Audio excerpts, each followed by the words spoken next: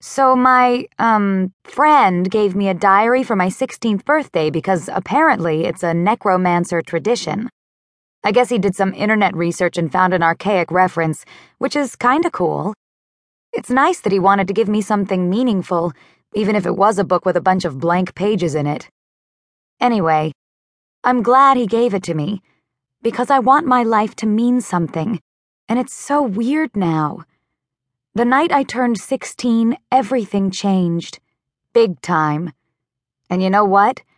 If this kind of crap happens to anyone else, and it will, then I figured they might need a real guidebook. It's sorta like reaping for dummies. Yeah, reaping. We'll get to that. But first, you gotta understand how everything started. Here's a little history. It is said that Anubis fought a great, earth-shattering battle with his uncle Set, the god of chaos. Anubis's legacy was to rule the underworld, and Set was all, "Nuh-uh, I want to rule the underworld." So they had this huge freaking war. Set stole some of the Reapers that Anubis was the boss of, and wow, did that piss him off. So then the Reapers were fighting each other, and the humans were all, "What is this crap? Reapers suck." And there were plagues and famine and people dying for no reason, and the Reapers were too busy blasting each other to do their jobs. It was a mondo-ick mess. Finally, Anubis went deep into the underworld and got some badass magic. We're talking magic so ancient and powerful, it wasn't supposed to leave the world of the gods like ever. But he got it anyway and used it to capture Set. He imprisoned the god in the bowels, seriously? Ew, of the underworld, and then he banished all the disloyal Reapers into this place that was like limbo, I guess, only way, way worse. And no one but Anubis could get there, or something like that. Anyway, Anubis was so upset about what went down, and he felt so bad about all the humans who'd been hurt, that he changed the rules about death and reaping and junk. That's a god for ya. He was like, "Sorry humans, my bad, here's some magic." Okay, it was sorta like that. He was worried that his Reapers might get more ideas about mutiny or whatever, so he split a Reaper's power into 5 magical abilities, which matched the 5 parts of the soul. Did you know there were 5 parts to a soul? Heka 101, peeps.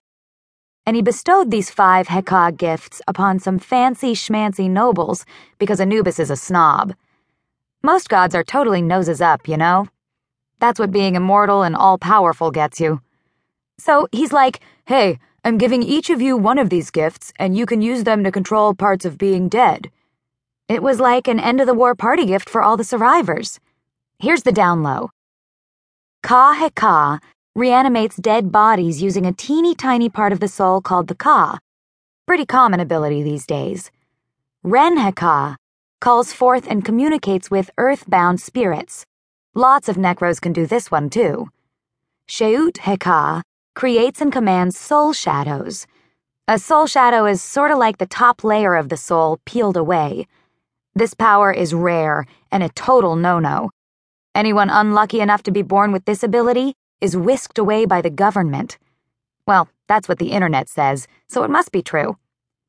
Ba Heka.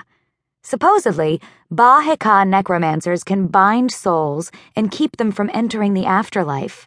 No one in modern times is known to have this gift. Or maybe they're hanging out with the Sheut Hekas in a government lab.